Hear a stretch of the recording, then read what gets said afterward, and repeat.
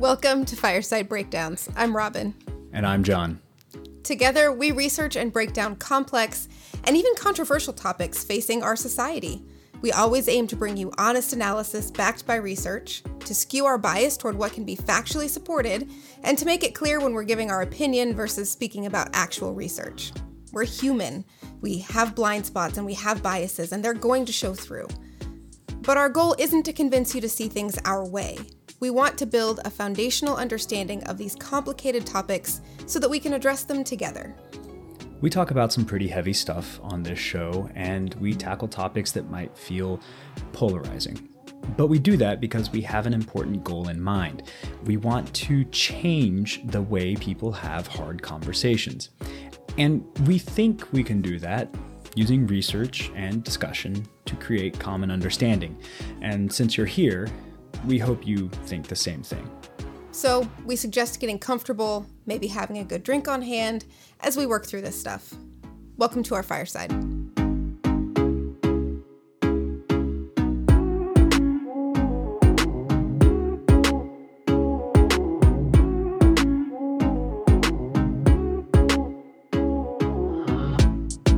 Hey everybody, and welcome back to Fireside Breakdowns, where we bring you in-depth analysis and witty hot takes on the most interesting headlines out there. Tonight, we are talking about something super intriguing, way controversial. Some might even call it sexy. That's right. We are breaking down this big-ass infrastructure bill. Okay, it's maybe one of the least sexy topics we've covered, right? But it is important, and it's more controversial than one would think. And we are really damn witty, so I only lied a little bit. True. It's Infrastructure Week here at Fireside. And as everybody knows, that never goes well. Also, you said big ass infrastructure, and there is an XKCD comic that's like one of my favorites that talks about moving the hyphen in whenever somebody uses the big ass modifier. So it became a big ass infrastructure. Yes. Oh God, I love it. Punctuation is my jam. It's funny how much moving that hyphen one word changes things. Hyphens, Oxford commas. In dash, im dash. Those are two different things that look like hyphens that are not hyphens. I know. And they have distinct uses in writing. And it pisses me off. And I use them wrong all the time. Yeah, that everybody does. Nobody knows when to use what unless you are pedantic enough like me to look it up every time you put a dash in a sentence. Or you had to take a journalism class for your undergrad where you had to actually lay things out newspaper style. That's really. Is that where im and in dashes come from? They're the from width newspapers? of the m and the width of the n in typography. You know what's so dumb to me is that it's still a holdover in electronic writing in Word. I still have to use it for certain essays that I write. And I'm just like, why? Just put a hyphen. It literally changes. Like, nobody is going to read it any different. Nobody is. We're not Washington Post is what we're getting at. So we shouldn't be subject to these ridiculous arbitrary rules. Freedom from the tyranny of M dashes. Right. Anyway, we're like 33 minutes in here, 3 minutes in and way off track.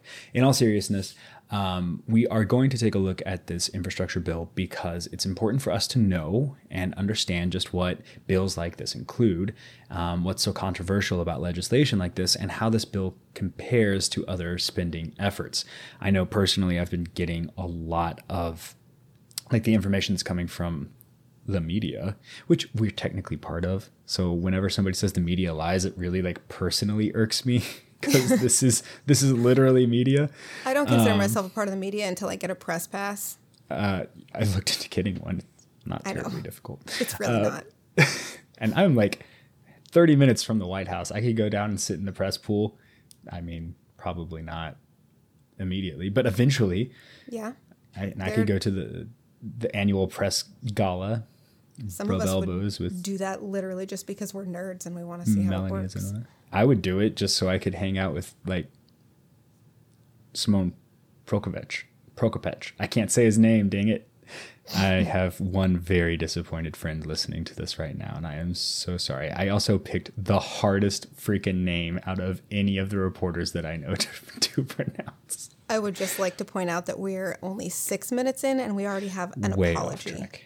Yeah, I know. We are just on fire today. That's Infrastructure Week for you. I could have said Lauren Fox, and that would have been like the super easy one to go with, but I didn't. Anyway, so let's talk about what's going on here. Kind of to set the stage a little bit about this infrastructure battle that's going on. There are two things currently working their way through Congress. Both of them are part of the Biden administration's plan on infrastructure. One is a $1 trillion infrastructure package, and the other is a $3.5 trillion package. They cover different aspects of infrastructure and pay for different things, but Biden made it pretty clear that he didn't want to pass one without the other.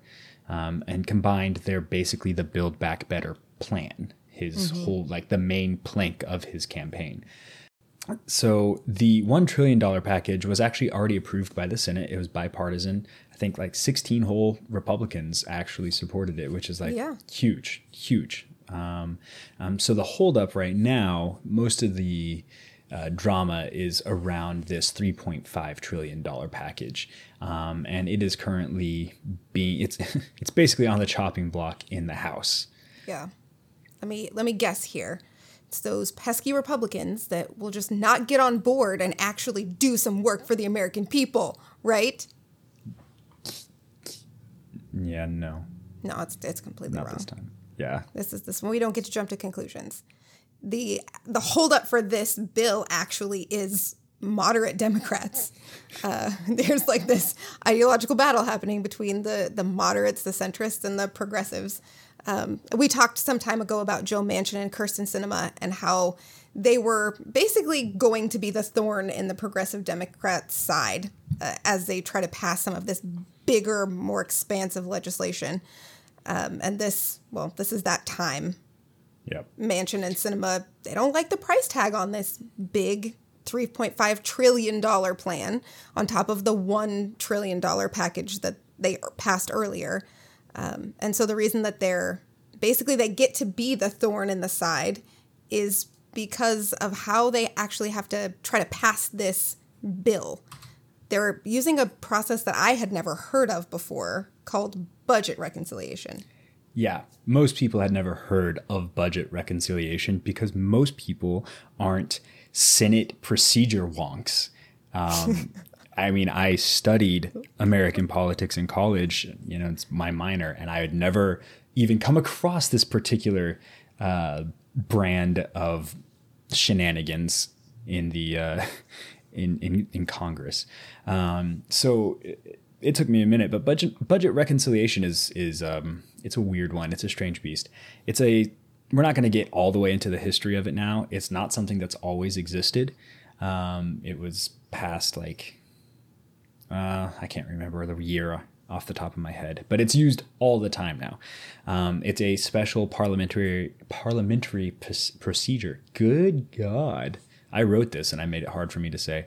It's a special parliamentary procedure that allows the U.S. Congress to expedite the passage of budgetary legislation in the U.S. Senate. Say that 5 times fast. No. I don't want to say it once. The important thing to take away from this is that it overrides the filibuster rules in the Senate. So if you're not quite aware of the whole controversy, drama, whatever around the filibuster, may I recommend a podcast? It's ours. We have what I consider a great episode on it from a few months ago. I'm sure we can link it in the show notes. Oh, yeah. If not, you can check it out on our website, firesidebreakdowns.com. We'll bump that later again. But definitely go check it out if you are unfamiliar with how the filibuster works or why people fight about it all the time or why everybody is mad that Joe Manchin doesn't want to get rid of it.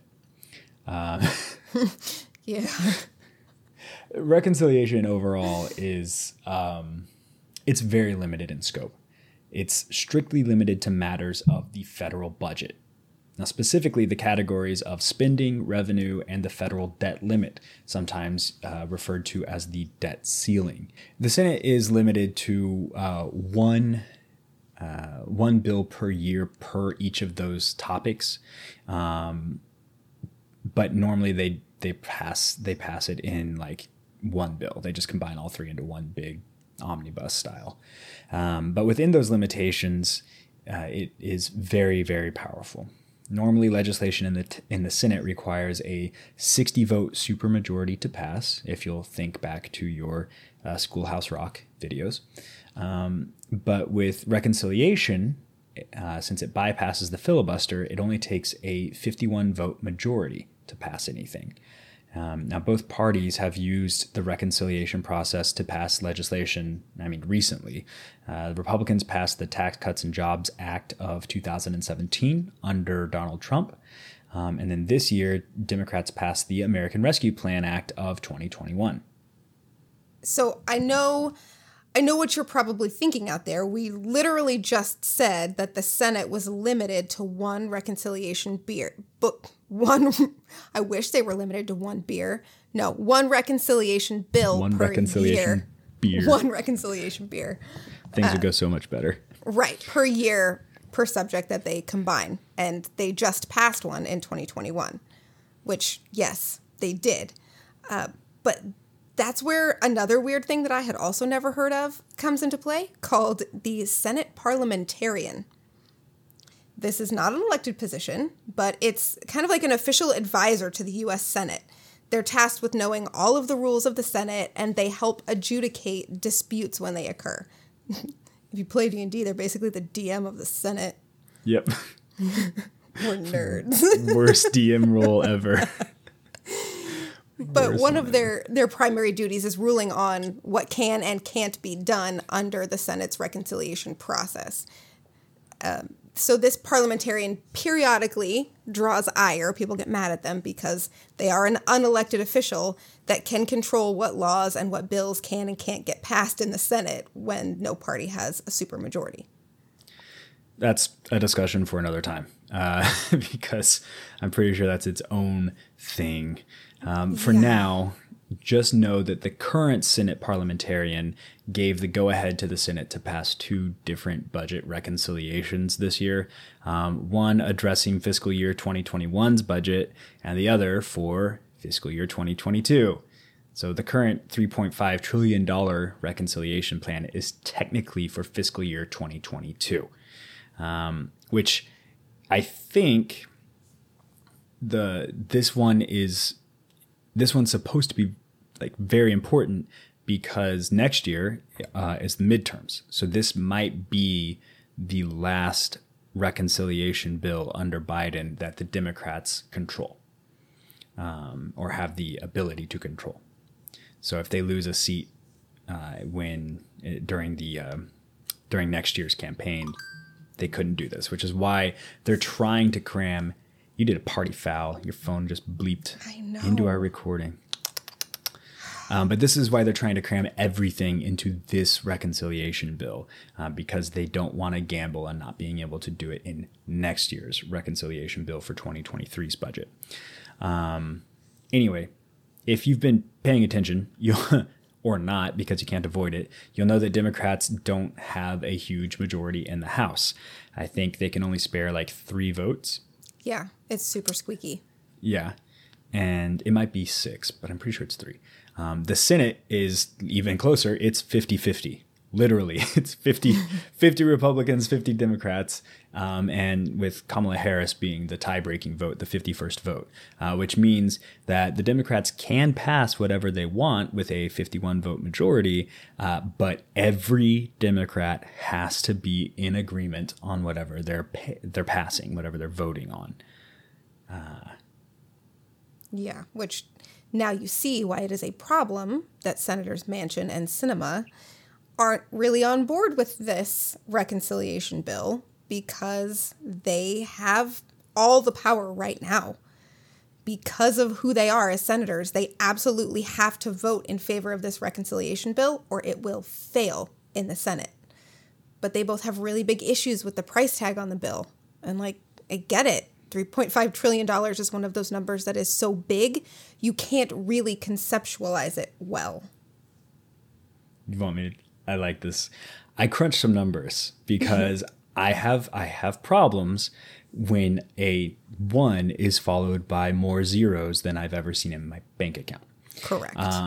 So imagine you made God money, $10,000 a day, which is not actually God money. It's just God money to us normal people. There are people that make way more than this. Yeah. But just let's aim for like just low level God money. $10,000 a day. That's like money to me. That's $3.65 million a year. 3.66 on leap years. I'd be reckless making that much money. Like, honestly, I'd be like, hey, you want a new motorcycle, babe? Boom, new motorcycle. 2022 MV Agusta F3, have 2 in case you wrap one up on the track. It's fine. I have enough to pay for it after like 2 days of sleeping. It's cool. It's silly money to me. Okay, it would actually be closer to 5 days. Motorcycles, man. They're so cool. MV Agustas especially. Anyway, if you make that much money, it would still take 100 million days to earn $1 trillion if you spent nothing, if you socked every cent of that away in a 0% interest, which would be a terrible investment. Don't do it. Never do it.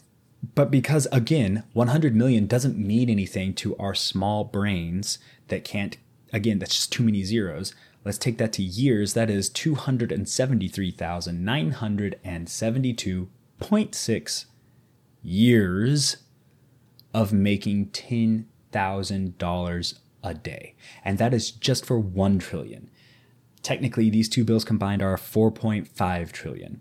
So yeah. A lot of money. Oh, one more thing for context, because again, I've been living in numbers here. Let's do something a little different. Let's do a landmark event. Think back into history as far as you want to go, because guess what? There is no history that's this old. The Homo sapiens. This is old. This might be older than humanity itself. 273, almost 274,000 years. The oldest fossil of Homo sapiens that we have right now is around 300,000 years old. I'm not exactly sure how much, so it might be a tie, but it's right up there with it. You basically have to be working since Homo sapiens existed to make this much money. Yeah, we're firmly in like Homo habilis territory at that point. Well, that's the thing. So the 300,000-year-old fossil that they found, they're not sure if it's Homo sapiens or Homo habilis. So that's why this might actually be older than the age of humanity. Also, we're such nerds. Yeah. Right. But I mean, like, that's why people come to us. Think about it that way. When you think about it in terms of human species, you can understand why people are raising their eyebrows a little bit at that $3.5 trillion price tag. Yeah.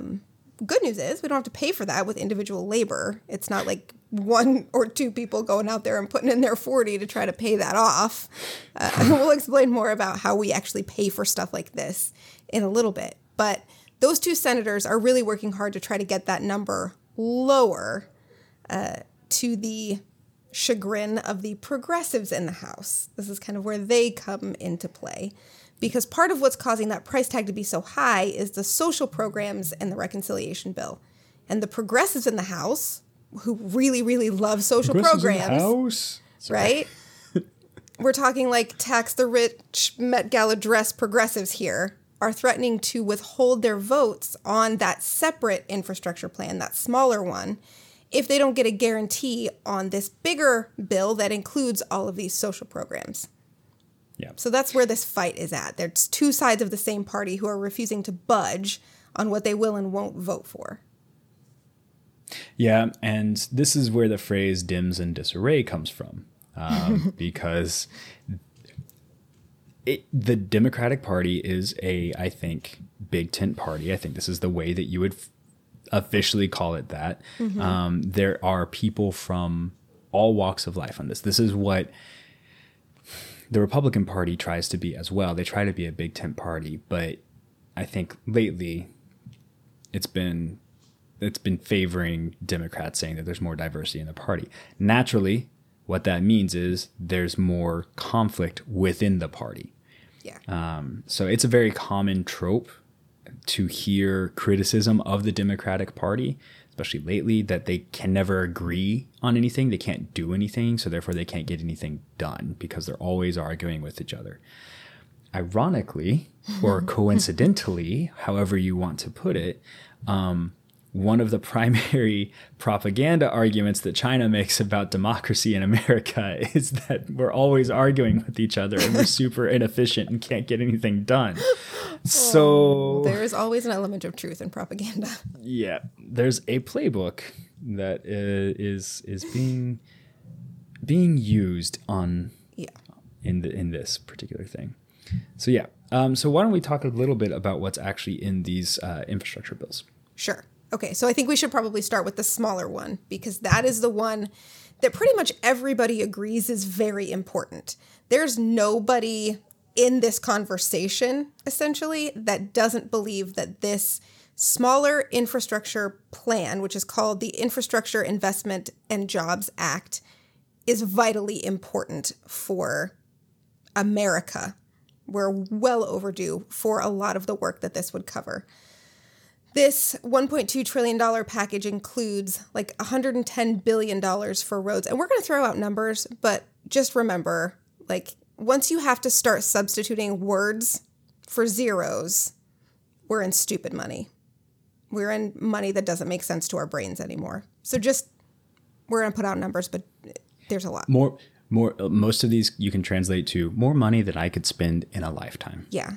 Like, my kids did this extracurricular thing in elementary school math called Spend Bill Gates' Money, where they had it's like a little counter at the top of this website where you have to go through, and it's how much money Bill Gates makes in a day, and you have to try to spend all of his money. And you get to choose from different categories, and it's this huge and very difficult thing for elementary school kids to do, to spend all of Bill Gates' money. But that's kind of where we're at right now. We're in these huge figurative numbers.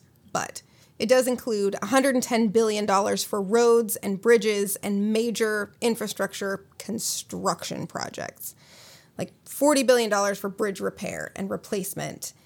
And it would be, according to the White House, the largest single dedicated bridge investment since the construction of the interstate highway system, which was in the 1950s. So it's kind of a really big deal. A lot of these bridges are 60 years old and are behind in maintenance. And it is essential to the safety for people traveling on these bridges all the time that we invest in keeping them, replacing them or fixing them. And that it also... go for it. I was just going to say, earlier this year, I think there was that main bridge over the Mississippi into Missouri that one of the main support beams was found with a crack all the way through. Yes. You know? Yeah. It wasn't more than a few years ago that a bridge that I've traveled across many, many times in Minneapolis completely collapsed in the middle of rush hour. We have to start taking care of our bridges. So this bill includes a lot of money to do that. And it also contains a bucket of money for major projects that would be too large or complex for traditional funding programs. Like, the state can't necessarily put it through one of their funding programs, or it involves multiple states, things like that. Yeah. Stuff like a Hyperloop or a high-speed train through from coast to coast, that sort of thing that involves coordination across multiple jurisdictions, stuff like that. Yeah. Way too complicated for the Split app. Sorry, I was just trying to imagine a bunch of people who don't know how Facebook works trying to work out Split. Yes. This one also includes $11 billion for transportation safety. A lot of the stuff doesn't sound sexy, but it's just vitally important to make sure that our citizens don't just get murked by a runaway semi on a hill or something like that. It helps states and localities reduce crashes and fatalities, especially for cyclists and pedestrians. So this would add things like bicycle lanes and more sidewalks, that sort of thing. It would direct funding to highway, truck, and pipelines and hazardous materials for hazardous material safety efforts, so cleanups and preventing spills, that sort of thing. One really cool aspect of this infrastructure bill is that it includes $1 billion to reconnect communities, especially disproportionately Black neighborhoods that have been divided by highways and other infrastructure projects. So it'll fund planning and design and reconstruction of street grids and parks to bring these communities back together into a cohesive piece, to make it easier for people to interact inside of their communities and basically create functioning neighborhoods. Yeah. Now, we're not going to go through every dollar in these budgets. We're going to hit the high level items because there's a lot, but it will be buckets. It will be in our write-up on the website if you want to see a more complete breakdown of what's going into it. It's just we literally don't have time to read all of it. So we'll get you the high-level items on it. Stuff you might have heard. There's also, so in this $1 trillion one, there's $39 billion meant to modernize public transit, and $66 billion for passenger and freight rail. That would eliminate Amtrak's maintenance backlog and modernize the Northeast Corridor line and bring rail service to areas outside the Northeast and Mid-Atlantic regions, which rail service is, compared to shipping everything by highway, much more efficient. It's a better way, or it's at least a more cost-effective way to ship massive amounts of material. It's important to have a very well-functioning rail system still in modern America. It also, to make a liar out of me, this part of the bill is actually what's earmarked for intercity rail service, including high-speed rail. Right. So this shortly would be the largest federal investment in public transit in history and in passenger rail since the creation of Amtrak. And that was 50 years ago. Right.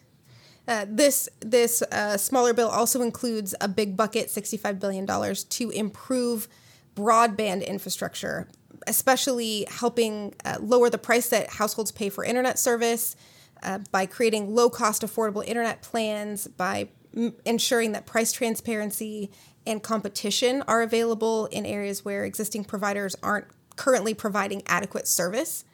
And then it would also create a permanent federal program that helps low-income households access the internet, because we use the internet for everything. For everything. It is, I mean, if the pandemic hasn't proven it, I don't know what will, but it is not a luxury anymore. It is something that I increasingly believe should be considered a public utility.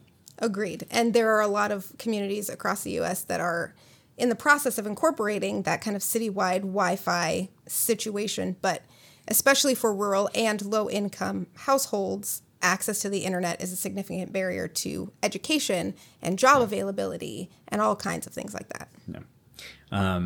There's also electric vehicle investment, $7.5 billion for zero and low emission buses and ferries, and another $7.5 billion for plug-in electric vehicle investment, and then to support support that electric fleet, there needs to be our utility system needs some TLC. So there'd be $65 billion to rebuild the electric grid, according to the White House. I know here they're slowly working around burying our power lines finally, because my house, especially during the rainy season, we lose power almost every day. Just if the wind blows just right, it causes us to flicker. And sometimes it's only for a second, and sometimes it's for like 10 minutes, just because we've got a loose connection somewhere. Yeah. It just needs to be upgraded and fixed. So yeah, that's like I said, $65 billion.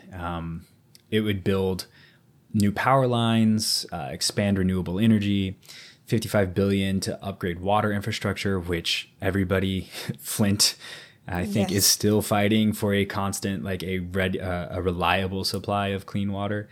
Yeah. After how many years of investment now? So yeah, because replacing citywide infrastructure is a long and expensive process. Oh, yes.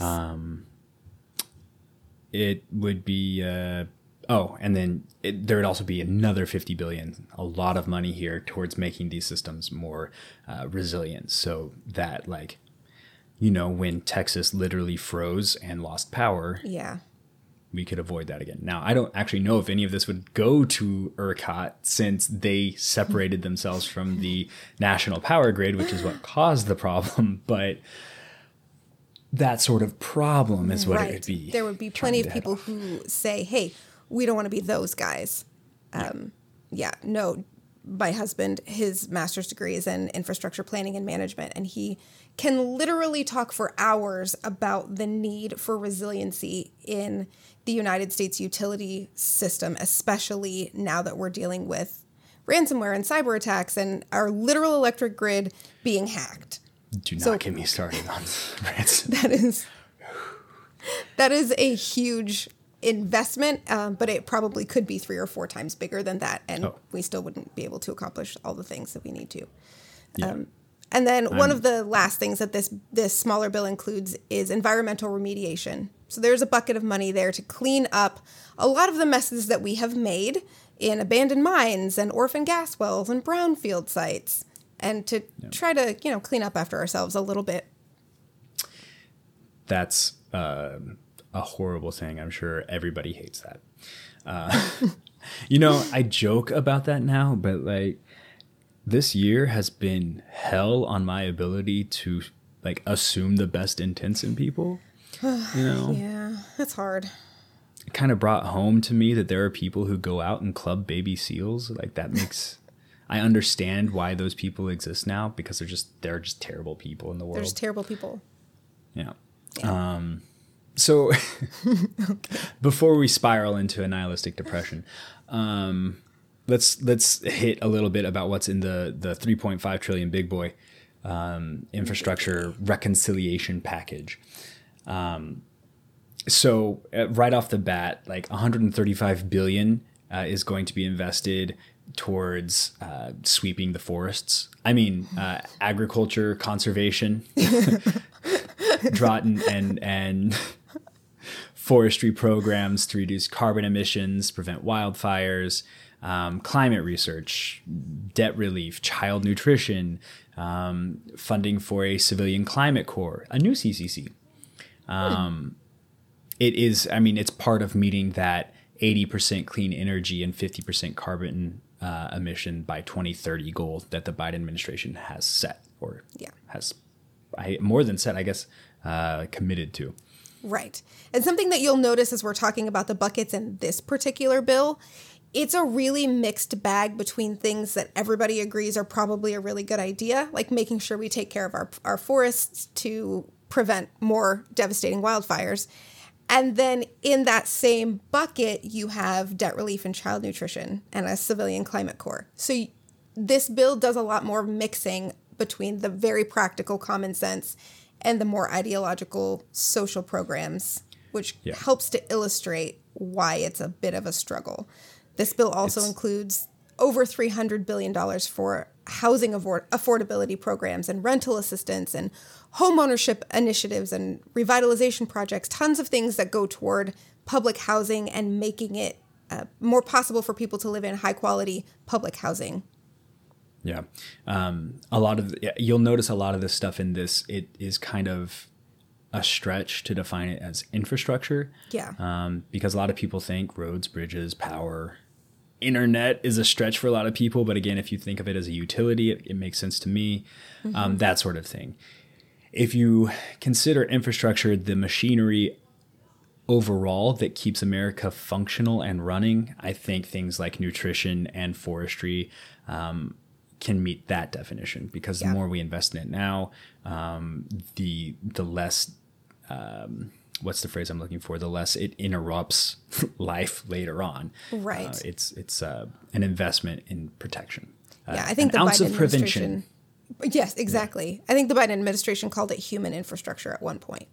Yeah. And I kind of get where they're going with that. I think it's probably smart that a lot of this got actually taken out of the initial infrastructure, the 1 trillion one that got passed, and put in this, because it is the reconciliation package, and because it is not technically an infrastructure bill, it's just kind of being paired with the infrastructure bill, and there's a lot of overlap. I think they can kind of get away with it under the rules of things that affect the federal budget. Interestingly, there's pretty much nothing that doesn't affect the federal budget. So you can slide a lot of things into a reconciliation package. That said, there is the Byrd rules. We didn't cover them all, but they are a list of exclusions, things that can't be in a reconciliation package. And you're probably going to hear that a lot when this gets sent to the Senate to actually vote on. We'll have to see if we can find like a little chart or a nice infographic that we can post on social. Yeah, we might be able to make one. I'm not going to commit to that, though. People, don't hold us to it. We might just rip it from somebody else and credit them. We're 100% going to credit somebody else. I'm telling you that right now because social's my job. Yep. So the next would be another huge bucket. Is clean energy investment, almost $200 billion towards clean electricity payment program, which is financing for domestic manufacturing of clean energy, auto supply chain technologies, et cetera. And then another $67 billion towards funding low-income solar technologies, environmental justice investments in clean water, affordability and access, climate research programs, federal investments in energy efficient buildings, the LEED certified buildings, which I think are really cool. Every LEED certified building I've been in has like interesting architecture to me, interesting materials. I don't know, maybe it's just because all the buildings I've been in are new and so they look new, but I like them all. Yeah, I think so. It's just a look. Again, this is part of that push towards the more energy efficient, cleaner America. Huge investment in that. And then $37 billion towards electrifying the federal fleet, rehabbing federal buildings because the old buildings they're old. It's the federal government. A lot of our buildings have been built as we grew. So especially here in DC, you look at some of the buildings and even after they've been renovated a million times, they're just like, woof. We need some help. We need to get some insulation in here. Yeah. Yeah. So almost half of this bill is going into a big bucket that's headed for the Finance Committee, the Senate Finance Committee, for what they're calling middle-class economic relief. And as you can imagine, this is probably one of the most contentious buckets in this entire bill. This part of the bill is for investments in working families, in the elderly, and the environment. It includes a tax cut for Americans that are making less than $400,000 a year, lowering the price of prescription drugs, and increasing or ensuring that the wealthy and that large corporations pay their fair share of taxes. There's $726 billion for the Health, Labor, Education, and Pensions Committee, which is a weird, it's not a weird committee, but it covers a lot. But mostly this money goes for... super broad. It is super broad. But this money is for universal pre-K for 3- and 4-year-olds, for childcare for working families, and then for tuition-free community college. It also includes funding for historically Black colleges and universities and an expansion of the Pell Grant for higher education. This is the controversial bucket right here. Yeah. Yeah, it's the one this is the one that AOC and, the squad are like fighting for. Yeah. Which always makes me laugh when people are like, AOC doesn't know what being working class is like. And it's like, disagree. She's like the most recently working class member of Congress, I think. Right. And she's from one of the most expensive cost of living areas in the entire country. Yeah. And the stuff that she's fighting for like directly benefits working class people. So I'm very confused where this argument comes from. A lot of people are hammering her for the Met Gala. If you didn't know, she wore a dress beautiful dress, really, that said "Tax the Rich" on it, like in big red letters, to the Met Gala. Beautiful. And people are saying that because the Met is a $30,000 or $35,000 per ticket event, that she's a hypocrite and she is the rich. And it's like, it's a charity, and she was invited by a designer. So I don't even think she paid for her ticket. And that's the thing that I don't think a lot of people understand about how these events work, which is normal and natural because you don't exist in the world of PR. Yeah. But when you have these crazy ticket price events, it is very, very rarely the ticket holder that pays for their ticket. It's some corporation, some business, somebody buys a table, somebody buys a package or a suite or a booth, and then they invite the most high-profile people they can possibly think of who are going to attract attention to the event. Yep. Yeah. And that's why Representative Ocasio-Cortez was there. Yeah. And I think the designer who invited her, she's a very young woman, and she started selling her clothes out of like secondhand stores, I think, or maybe consignment shops. She didn't have her own place for it. But regardless, it's a cool story. It's a super cool story. The only people who are pissed off about it are the people who don't understand, which, Right. I mean, color me surprised. They also don't want to try to understand. That is also true. Yeah, there's several more buckets. We're not going to cover them all. The next biggest one is going to be for the Judiciary Committee. It's 107 billion that are meant to help establish lawful permanent status for qualified immigrants. And then the remaining buckets, not all of them, but the big ones are aid for First Nations, small business aid, veteran aid, and then a massive investment in, actually a relatively small investment compared to everything else, but a massive investment to normal people in healthcare of $1 billion. There's also the other thing to understand is that there are multiple buckets that are hitting healthcare. So this is just more like the what is left of healthcare stuff, like paid family and medical leave, ACA expansion, expanding Medicare, stuff like that. Yeah, it's the way that this kind of funding, if I understand correctly, works is a lot of it goes through these Senate committees or these House committees. And those committees are then what distributes the money and determines how it gets placed. So when we talk about these buckets, in the list that we're looking at, it talks about which committee they go to for distribution. And so that's why you'll see healthcare in a few different places. It's because a few different committees actually cover that. But I do want to take a second to talk about this $20 billion for aid to First Nations for the Indian Affairs Committee, because we have for so very long missed the opportunity to invest in our First Nations people. And so this is a fairly significant investment in health programs and facilities and education and housing and energy, basically all of the things that we see covered in the other buckets, but specifically for the Native American communities through the Bureau of Indian Affairs and the Indian Affairs Committee. And there are also some native language programs that are really important to those communities because very many of them lost access to their native language for the most part. And so in order to kind of bring the communities back in the way that they want to, we need to invest in those language programs. So that feels like a really important part of this to me that I think is going to get overlooked in all of this controversy about the Affordable Care Act and public housing reform. Yeah, it's especially the language. I'm glad you highlighted this, but if you've ever learned a language, it is a unique connection to a culture. You learn so much about the culture through the language. And if a lot of these communities are being cut off from their own culture through this language, we could do more episodes on the history of the treatment of the First Nations by the U.S. government than any other single episode we've done or a single topic we've done, I think. Yeah.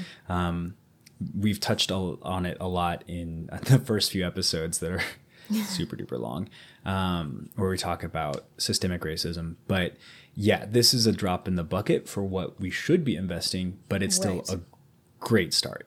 Yeah. And I really hope that can stay in this legislation because we do definitely we need to be prioritizing investing in our Native communities. Agreed. Our First Nation communities. So that's all well and good. This all seems great, but how do we pay for it? Because as we said, it's a lot of money. So many monies. It's just crazy money.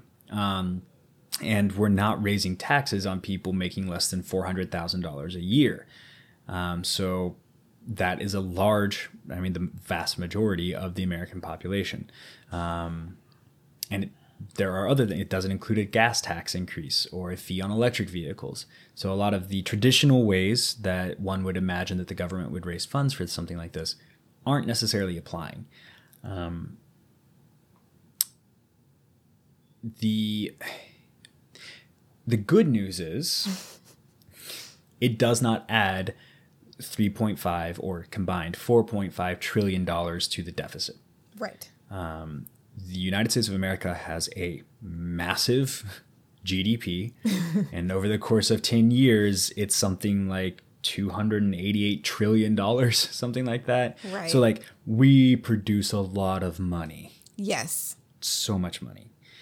So after all the math is done, the Congressional Budget Office said that it would add only billions of dollars to the deficit over the course of 10 years. Right. I think one independent organization called the Committee for a Responsible Federal Budget, which is a nonpartisan group that tracks and evaluates federal spending, said that they believe that this will add about $350 billion to the deficit, which takes into account like a lot of the things that they're planning to offset these. But what I discovered when we were researching is that lawmakers, people who are writing these bills, make a lot of claims about how much the bill is going to pay for itself or how they're going to be able to offset it. And then you have these other evaluators that come in and say, well, actually, I think you mathed that wrong. So there's whenever we're throwing out like how we pay for these things, there's discrepancies between groups who are arguing for and against and completely independent as to how much of legislation like this actually does get paid for in the way that the law says it's going to. Yeah.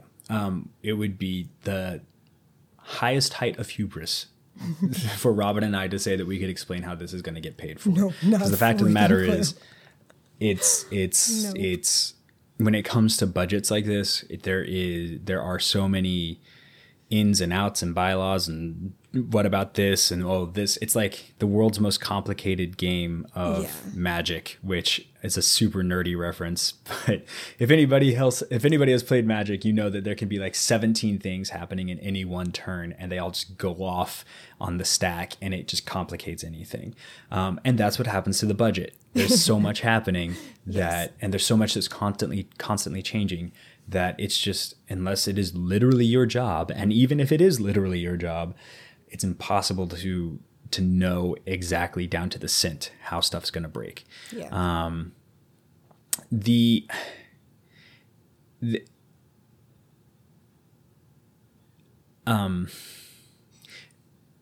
lawmakers, our Congress, they've been saying that there's going to be like 263 billion, 265 billion, 300 billion in savings generated from this package. I think Biden said something like 600 billion in savings, which I suppose is theoretically true. Any of it could be true. You just got to adjust your time scale, over what period of time. But again, other estimates are saying something like 22 billion in savings. So, yeah, so one of the primary ways that lawmakers propose paying for legislation like this is to take back and recover and repurpose money that they have allocated for other things that hasn't been spent. And they say, well, if we're not going to spend it over there, then we could just move it over here and spend it on this, and it actually reduces the cost. It's complicated. But one of the things that they're intending to repurpose is unused COVID relief funds. So things like unobligated appropriations for the Economic Injury Disaster Loan Program, that they were working with small business and nonprofits, from the Paycheck Protection Program, from the Education Stabilization Fund, all of these different places that they put money during the pandemic to try to help people. When that is not used, they're thinking that they can recover that and help pay for this legislation. And then some of that, about $53 billion of that, they're planning on coming from states that have opted to terminate their pandemic unemployment benefits early in order to encourage the jobless to return to work. That's some 26 states have announced that they're going to stop at least one of the federal unemployment programs before they're set to end early in September here. So it's like 26 states that are trying to do that. Yeah. And then there'd be even more savings from delaying a controversial Trump administration rule. Imagine such a thing. What, gasp? I know. That would change how drugs are priced and how they're paid for in Medicare and Medicaid until 2026 at the earliest. The measure effectively bans drug makers from providing rebates to pharmacy benefit managers and insurers. Instead, the drug companies would they would be encouraged to pass the discounts directly to patients at the pharmacy counter. So they wouldn't, basically all of the kickbacks that benefit managers, the insurance companies, all of the kickbacks that they get from the pharma companies for, pushing their product would have to go directly towards paying for the product instead of paying off these people to sell their drugs. Yes, but it's because this one got me real caught up, and I had to spend a few minutes trying to figure out why the Biden administration would want to preserve kickbacks to pharmacy managers and insurance companies. But basically, from what I could tell, and please somebody out there correct me if I'm wrong, by eliminating those kickbacks, a lot of those kickbacks then allow, or their negotiations, their deals that are done that reduce the cost of the drugs as they get passed to the patient. However, if you eliminate all of those kickbacks and you only encourage the drug companies to pass the savings along, if you don't make any sort of a requirement, then they can go back to charging full price, not making any deals, and essentially the patient, the person who will pay for the medication, may end up paying more for it than they did under this otherwise shady, shifty system of kickbacks. It's a really convoluted way to actually try to protect consumer prices, but yeah. Yeah. The key there is that it doesn't have any teeth for forcing the pharmacy companies to lower their prices. Yeah. So if there's no incentive for them to lower the price, they're not going to. They're just going to pocket the money they would otherwise spend, and then pocket the money that they're now going to make because nobody's negotiating the price down. Yeah, exactly. And then another way that the infrastructure proposal intends to pay for itself is to generate about $56 billion in economic growth. So all of these things that we're investing in, all of this infrastructure and the way that we're changing things, they anticipate that creating about $55 billion of growth in the economy to help pay for that. Yeah. And then there's also going to be, and I think this one's like the elephant in the room. Yes. Changing our tax system. A lot of changes to the tax. Imposing tax reporting requirements for cryptocurrency brokers. Basically, the way stockbrokers report their customer sales to the IRS. Mm-hmm. Right now, cryptocurrency is like the wild, wild west. It is absolutely absurd. There's zero regulation. The thing is, it's very difficult to regulate because it's not centralized anywhere. It's global. And the United States doesn't necessarily have jurisdiction to impose any regulation that they would normally do for a stock style investment or money, I guess, scheme. Don't read into that. I'm not trying to make it sound negative, just in the general sense of the word. Yeah. That plan could raise about $28 billion in revenue over 10 years. There's also a plan to bolster IRS enforcement to crack down on tax cheating by individuals and businesses. But that got shot down. Yeah. That one was shot down by the Republicans. And it would have brought in an estimated $100 billion over 10 years. So something that is really controversial along these same lines that is popping up in my Facebook feed like mad, and it is causing family fights, like knockdown, drag out family fights in the comments, is this concept of increased reporting in individual bank accounts. So previously, banks were required to report on any transactions coming in, going out over $10,000. Right. They're talking about lowering that threshold to $600, which if you think about it, that's lower than many people's average paycheck when it comes in, goes out. Most of us pay that much or more for our mortgage, things like that. So this increased visibility into individual bank accounts, the proposal is that it will decrease the amount of cheating or evasion on people's taxes. The goal really isn't to monitor my bank account, right? Because mine is super boring. But if I made a little more money than I do, and I was looking for ways to get around paying individual income taxes. Just a little bit. Some of those smaller transactions are actually where a lot of that evasion comes and goes. So the idea is that by increasing visibility into those smaller transactions, they can do a better job of recovering taxes that people should be paying that they are not. I'm not defending that. I still don't know how I feel about it. I have a lot more investigation to do about it. It's really intriguing to me, but I do know that it is a part of how they intend to pay for this legislation. Yeah.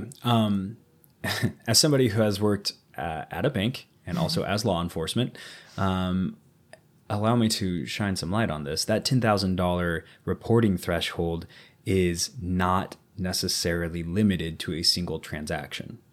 So the way the law already works is that if you have they call it suspicious activity. If you have suspicious activity in your account, it doesn't matter what size the deposit or withdrawal is, you can be reported. Now, the reporting requirements are that the total amount does exceed $10,000. But even that, there are ways to, it doesn't necessarily have to hit that. Right. That's just automatically going to trigger it. They call, one of the popular things to do to try to avoid that trigger is called structuring, which is where you make multiple smaller deposits. So you don't make one large deposit over $10,000. You make seven, $300 deposits and a couple $1,000 deposits and maybe a $2,000 deposit until you get to whatever the final amount is that's over $10,000 that you were trying to deposit. The thing is, even doing that, any bank worth their salt is going to see that you're suddenly making several deposits in a relatively close time frame. And this is different than your normal banking activity, and they're just going to report it anyway. It's probably less shifty just to dump the whole $10,000 in there. It's definitely less shifty. It'll automatically trigger the report, but the report will be something like so-and-so randomly deposited $10,000, and then that's it. Right. Whereas if you try to structure it and try to go to different branches, it's silly, but people don't think that different branches of the same bank talk to each other. So they'll go to one branch over here in downtown, and then they'll go 5 blocks north and go to a different branch and make a different transaction. And it's no, I can see your whole account. Literally your whole account's the same bank, dude. The internet exists, and that's how your account works. This is, you're special. So yeah, it is the information that they want, from what I understand, is deposits and withdrawals only. So they don't want any of your PII beyond, I think, your name, to know who the account is. There'll be an identifiable information obviously in there. But it's not they want to know every single transaction ever and how you're spending your money and where it's going. It's did you deposit 600? How much was the deposit? And did you withdraw 600 or more? And how much was that? And that will allow them to more accurately track, allegedly, how much money these people who are not W-2 wage earners, like the super rich who are getting their money from the stock market or other means, how much money they're actually making, so that then you can accurately tax them according to what their burden should be. Right. So yeah, generally I'm in favor of making everybody paying their fair share. I mean, taxes are the price you pay to live in America and have all of the opportunities that presents. Right. And only toddlers ask for stuff for free, in my opinion. And that's just because they don't understand that things don't work like that. So if people are complaining because suddenly they're going to have a tax burden that they have previously avoided, illegally, right, then they need to grow up. Yeah. That's my opinion on that. To be fair, this is a lot like it's a lot like the people complaining about the Met Gala tickets, right? The people who are complaining are doing so because they're concerned. They're afraid that the government is going to be looking at their bank account. They're afraid that they're going to end up in a Will Smith enemy of the state situation, which, I'm not a conspiracy theorist, but I do understand how it can feel like an ever encroaching perspective into our individual lives. So there's a lot of grace there, but I think that a lot of the confusion, a lot of the frustration about things like this, like the crypto brokerage tax visibility stuff, comes from that misunderstanding of how these systems work and how they're used. Yeah. Trust me, everybody listening, the government does not have enough people to pay attention to your bank account. They really don't. We don't. I mean, not my bank account, certainly. Nobody cares about that. And same goes for your phone calls. Yeah. Just there's no FBI agent watching. I can, for 99.999% of you. If you're under investigation for committing a crime, that's different. And let me just say, now seems like an appropriate time to tell the people who are worried about, being spied upon, you don't have anything to worry about if you did nothing wrong. Right? That's how that logic works, Robin. The sarcasm that is just dripping from that statement. But I thought that's how that works, right? That's 100% how it works, unless you feel like you are the person who's being wronged in that situation. If you didn't do anything wrong, you don't have anything to worry about. Exactly.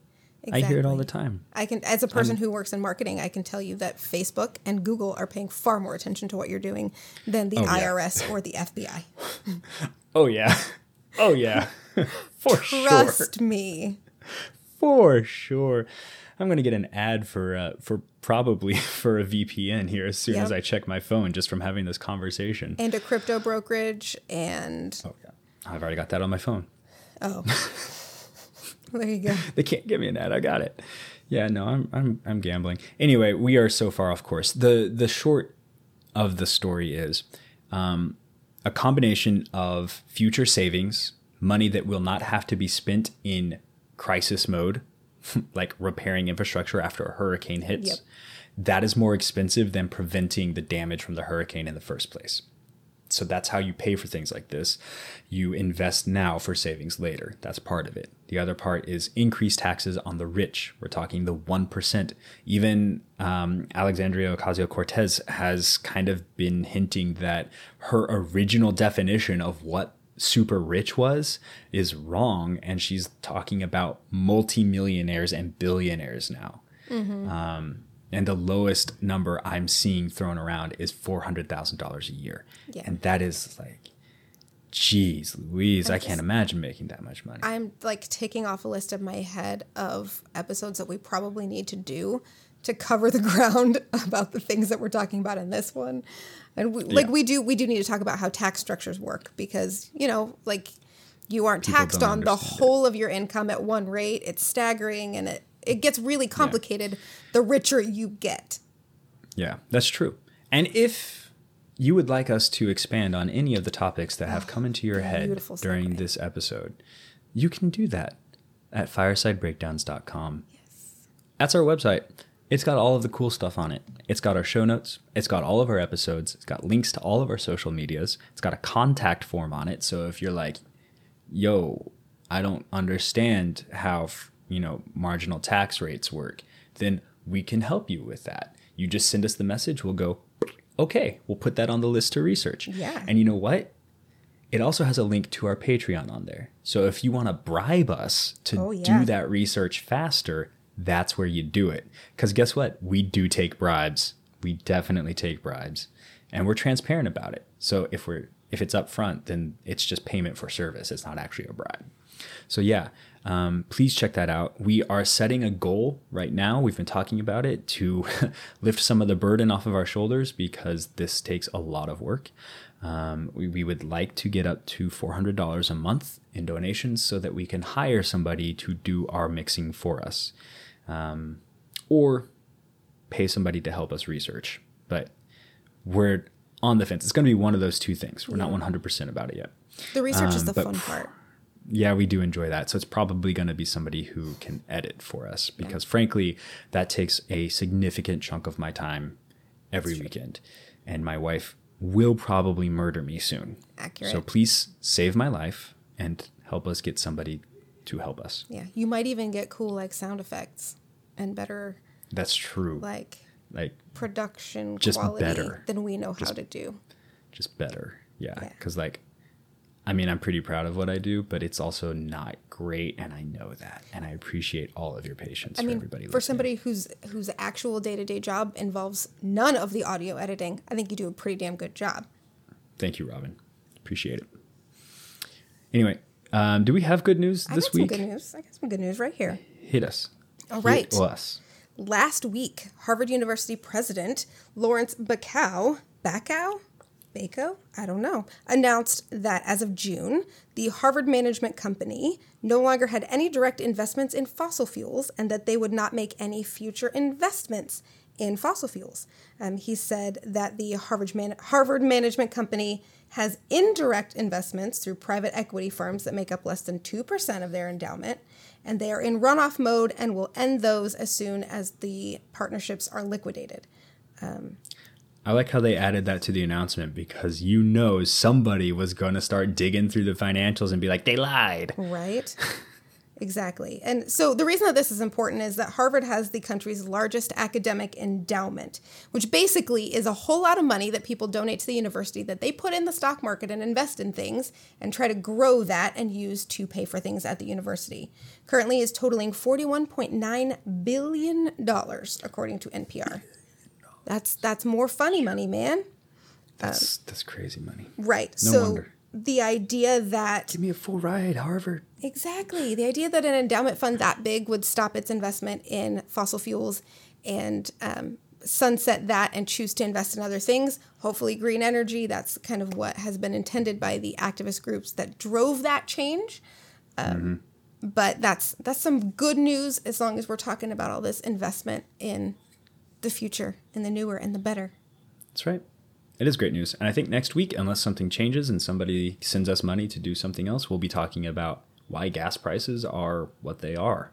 Oh, yeah. And who's responsible for them. So that's a great segue into that as well. Yes. But until that time, thank you, everybody, for listening. We hope you enjoyed the more laissez-faire fare of our discussion on these budget things.